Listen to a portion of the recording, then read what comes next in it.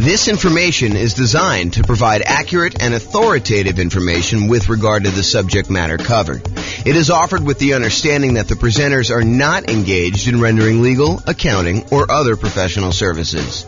If legal advice or other expert advice is required, the services of a competent professional should be sought. Welcome to the Midland Real Estate Investing and Real Estate Financial Planning Podcast. Learn all about investing in real estate in Midland, Texas, with a combination of real estate financial planning and modeling with numbers specific to Midland, plus syndicated, more generalized recordings of live and pre-recorded real estate investing classes, not all of them specific to Midland. Be sure to stay tuned after the podcast for a message from our sponsors. Well, good morning and welcome, everyone. Today, we have an interesting class. Oh, by the way, I'm James Orr. Nothing quite like starting off the recording like that. I'm James Orr, and today we have an interesting class. It's an update class about a new announcement on the changes being made to FHA financing. And so this is sort of a review in some ways of how FHA loans and specifically the mortgage insurance premium, their version of PMI, private mortgage insurance, on FHA loans work, and also that there are some changes that just went into effect. And so by the time you're watching this video, these should apply to you unless it's changed again since you've watched this video.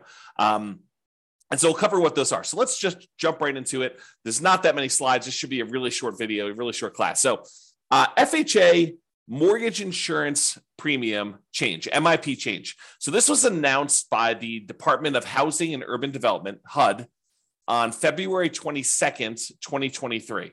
So they announced it just about a month ago. It's March 23rd, 2023 as of today. So February 22nd, 2023, this was announced by HUD, and it goes into effect. It applies to mortgages endorsed for this insurance by FHA on or after March 20th, 2023. And I have a typo here, so I'm going to just correct that now because otherwise I won't come back. Okay, so it's updated on, it goes into effect March 20th, 2023. So any loans you're getting at this point should then be covered. By the time you watch this video, it's going to be covered on there. So before I go into this, I want to just briefly cover what mortgage insurance is and why it exists. So in an ideal world, a lender making you a loan would like to see you put 20% down on a property. They want to be protected in case you default. So they say, hey, look, we really would prefer that you put 20% down. That way, if for some reason something happens to you and you're unable to make the payments on the loan, we can go ahead and foreclose after a reasonable period of time, and we could take possession back of the property, and then we could resell the property and ideally get all of our money back out after all expenses. So imagine, they go buy the property. Maybe there's a little bit of repairs that need to be done. Maybe they need to hold the property for a short period of time. Maybe you had some back payments. Maybe they have to pay a real estate agent a commission to help them list the property, and then a real estate agent a commission in order to help the buyer buy the property. And so by the time they're all done, they think that having a 20% cushion of equity based on the value that you're buying the property for is enough for them to likely not lose money. Is it possible for them to lose money even with 20% down? Sure. Is it likely that they'll make a profit with 20% down? Sure. Okay. But the idea is that the lender would really prefer it if you put 20% down. However, they've realized that not everyone has 20% down. Not everyone wants to put 20% down. And so they say, look, okay, you want to put, in this case, 3.5% down or something less than 20%. I'll tell you what we'll do. I'm willing to make you that loan. However, in order to protect me, I'd prefer it if you put 20% down, but in order to protect me in case you default, I want you to go to this third party, and I want that third party to guarantee, to ensure me that if for some reason you do not make the payments as agreed, and I have to foreclose on the property, and then I have to go and take possession of the property and then resell it, that I am not going to lose money on this deal, okay? And the terms of that might be a little bit varied depending on who it is and how it's all structured. But the idea is that the insurance company, this third-party insurance company that you're paying, is insuring the lender in case you default because you're putting less than 20% down, and they feel they want that extra security in order to be willing to give you the loan. Okay? So with FHA is a loan program, and I don't like this is like the layman's version. If you want the really technical version, go find someone else. But FHA is a government kind of like backed program by the Department of Housing and Urban Development, where they will help lenders guarantee this loan by being the insurer of choice, right? They're the ones that are being the mortgage insurance premium. They're kind of collecting it. And if the lender then has a default, then the FHA with their mortgage insurance premium will come in and help do that. So what happens is you have a certain interest rate for the loan. And then in addition to that, you have this mortgage insurance premium. And what has changed is that mortgage insurance premium as of right now. So it used to be a certain number, and it varied depending on how much you put down. I'll show you the table here in a second. But now it is less. And I think the amount less it's 30 points, which we'll talk about what that means exactly. So the bottom line for you as a real estate investor who's thinking about buying a property using an FHA loan, and usually FHA loans are used by people who own or occupy properties. I'm not aware of any loan of any version of FHA where you can not own or occupy the property. So this is really a strategy for house hackers, someone who's going to be buying a property, moving in, and then renting out part of the property. The most common version of that is you're going to go in, you're going to buy a duplex, you're going to live in one half of the unit, one half of the property, and your tenants are going to live in the other half. So duplex would be an example of you house hacking, but it could be a duplex or a triplex, 3 units, or a fourplex, which is 4 units, where you live in one of them and you rent out the other units. But it could also be you buy a single family home and you rent out rooms, as an example. That's another version of house hacking. So if you get roommates, you're house hacking. You could use an FHA loan to buy that property as an owner occupant. Usually it's 3.5%, as low as 3.5% down. You could put more down, which we'll see here in a second. And then you'll be able to get this loan and buy the property and then house hack. The other version where investors use FHA is for nomads. And nomads are a real estate investing strategy where you buy a property as an owner occupant. You move into the property. It's a requirement of you getting an owner occupant loan, which allows lower down payments and improved interest rates, lower interest rates. So those are 2 advantages of getting owner occupant financing. So you get an owner occupant loan. You have to move into the property. If you don't, it's loan fraud. So you got to move into the property, but you move in, you live there for a year. The year is a requirement of the lender. When you get the loan, they're going to have you sign a document that says you agree to live in the property for a year. So if they change that policy, if they ever come and they say, hey, you now need to sign a document that says you'll live in the property for 2 years or 5 years or whatever, then we will start teaching the strategy is you move into the property, you live there for 2 years or 5 years or whatever the strategy is. We are complying with all the terms of the loan. If I'm not being clear about that. Okay. So you're getting this loan as an owner occupant, you're moving into the property, you're living there for a year. At the end of the year, whatever your agreement with the lender says, in this case, a year, at the end of the year, you're going to then go buy another property, again, probably as an owner occupant with an owner occupant loan, low down, nothing down type of loan where you're getting really good interest rate. And you're going to convert the previous property to a rental. You're going to put a tenant in the property. In some cases, it might be a tenant buyer if you're going to get sophisticated and do like a lease option. But for most cases, it's going to be a tenant in the old property. And then so now you have a property that you once lived in for a year, at least, maybe more if you're saving up for a down payment, you need more time, but at least a year, that you got a tenant in there now you've converted that old one to a rental, and now you've bought a new owner occupant property. Then you repeat this process as many times as you want in order to get as many rental properties as you want. So if you're doing 5% down loan and you had 20% that you could have put down on a single property, by doing this strategy, you can acquire 4 rentals instead of just that one rental. So instead of putting 20% down and buying one rental property, you now could use 5% down, buy the first one, live there for a year, put 5% down in the second one, live there for a year, put 5% down in the third one, live there for a year, put 5% down in the fourth one, live there for a year. And now you've got 4 rental properties, 4 large assets with good owner occupant financing, probably a PMI on most of them. But we'll talk about what that means in another class. But basically, you'll be able to acquire rentals with less down payment. Okay. So now that I've kind of described what this mortgage insurance is, how it works, who it's usually for, house hackers and nomads. It's not usually for non-owner occupants because you can't get these FHA loans in order to go buy an investment property. But the FHA loan is usually good for It's one of the really good loans for buying duplexes, triplexes, and fourplexes with a low down as long as you're moving into the property. You can also buy single family homes, but it's exceptionally good for buying these duplexes, triplexes, fourplexes with as little as 3.5% down. So I describe your effective interest rate, and I'm using that in quotes, as the interest rate for your mortgage plus whatever the kind of like premium is for your private mortgage insurance, or in the case of FHA, they call it mortgage insurance premium. So when you add those two together, I kind of call that your effective interest rate, because it is sort of the interest rate you're getting on the regular loan, plus it's the interest rate you're paying on this mortgage insurance premium, which gives you an idea of like what the overall rate was. So your effective interest rate with FHA, with this change that they just put into effect, will likely be slightly lower than it was. So this can improve your cash flow slightly. If you were going to buy a property before this change, your cash flow would be a little bit less. But now that the change where they've lowered the mortgage insurance premium, your effective interest rate will now be lower. And so your cash flow will be slightly greater. It'll improve your cash flow.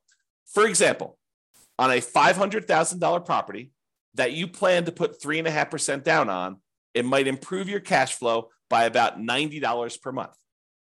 That's not insignificant. That's a pretty good improvement in cash flow. And so that's what this change is. Okay. So now that I've covered it, let's go over the little summary sheet that they gave us. And I believe this is from HUD, Housing and Urban Development, and it kind of goes in. So I'm just going to read through it and kind of make some comments on it. So this is the annual mortgage insurance premium, MIP, and it applies to all mortgages except they've got two cases: streamlined refinance and simple refinance mortgages used to refinance a previous FHA endorsed mortgage on or before May 31st, 2009.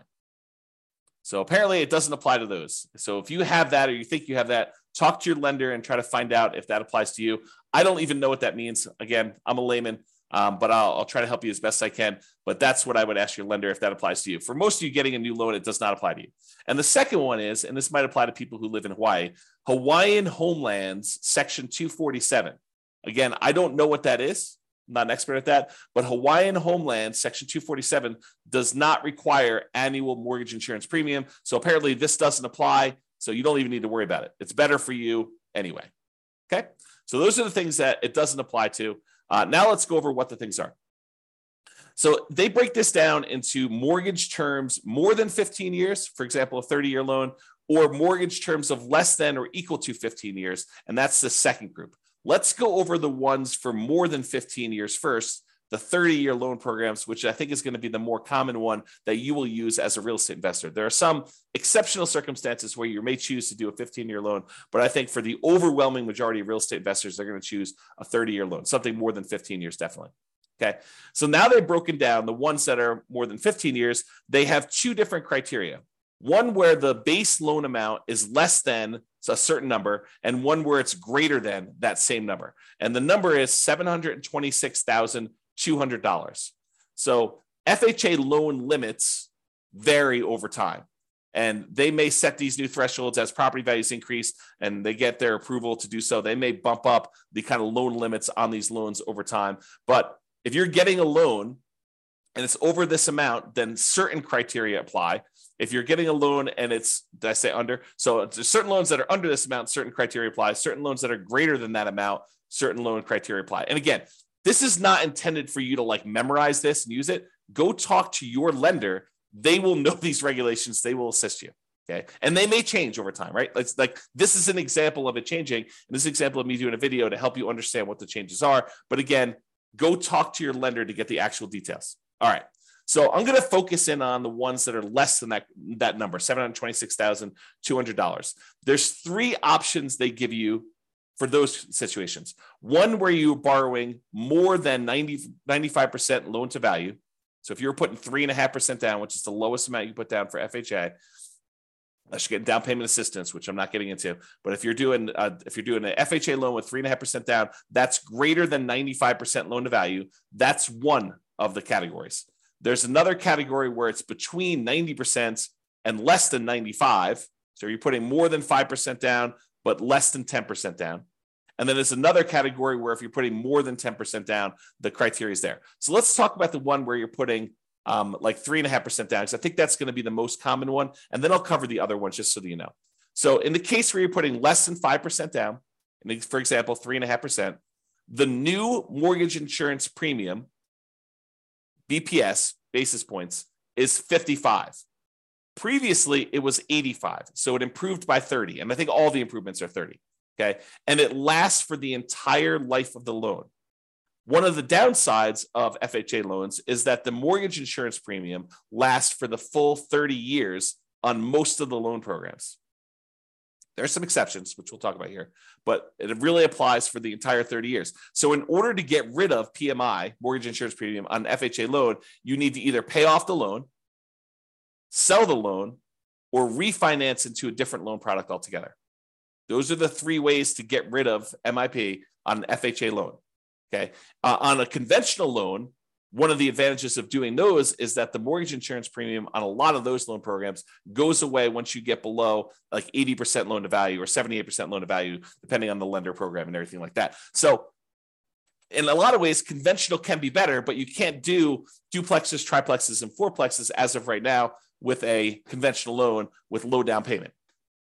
But FHA you can. So there's pros and cons to all these loan programs. It's not like one is universally always better. Okay. So if you're putting less than 5% down, for example, 3.5% down, the new mortgage insurance premium is going to be 55 basis points. Okay. Which, if I understand correctly, and I have to go do the math, is 0.55% of the loan per year. 0.55% of the loan per year. So about a little bit more than 0.5% on the loan per year. And it used to be 0.85, and that lasts for the entire term of the loan, the 30-year term of the loan, okay? If you put more than 5% down, but less than 10% down, then it's 50 basis points instead of 55. So you get a slightly lower mortgage insurance premium if you put more than 5% down and less than 10%. You remember in our class, we talked about how to improve cash flow. One of the things we discuss is, hey, look, if you put more down, you can actually improve your mortgage insurance premium. And if you put enough down to get above 20% down, you can get rid of it entirely. Okay. And not necessarily with FHA loans, but with other loans. Okay. You don't have to do any PMI at all in those cases. But here with FHA, if you actually put 5% down, you get a little break in insurance premium. It's about, what is that? About 10% of the premium less. You went from 55 to 50. And we're using really rough math. Okay. So before that used to be 80. Now with the new change, it's only 50. If you put between 5 and 10% down, and that still lasts for the entire duration of the loan. However, if you decide to put more than 10% down on an FHA loan, the mortgage insurance premium is still 50, doesn't change whether you put 5%, that. However, it lasts only for 11 years. So it does go away in that case after paying the MIP for 11 years of a 30-year loan, for example. So that's still a long time, but it doesn't last forever anymore if you started with more than 10% down on your FHA loan. All right. Now, on the cases where your loan is greater than $726,200, there are 3 cases for that as well, the same ones as before. Either you put more than 10% down, you put somewhere between 5 and 10% down, and you put less than 5% down. Okay. And those are higher mortgage insurance premium. Where before, when you put 3.5% down, it was a 55 basis point, kind of like mortgage insurance premium. When you have that higher loan amount and you put less than 5% down, it's 75. So 20 basis points higher. And it used to be 105 before this change. Again, that lasts for the entire mortgage term. So you kind of get a feel for that. Then just similarly to what we did before, where if you're putting somewhere between 5% and 10% down, or greater than 10% down, in both those cases, it's a little bit less than the one where you put less than 5%. In this case, it's 70 basis points. So it was 75 if you got a loan that's over that $726,000 limit, and you're putting less than 5% down at 75. If you're putting more than 5% down, it's 70. And that used to be 100.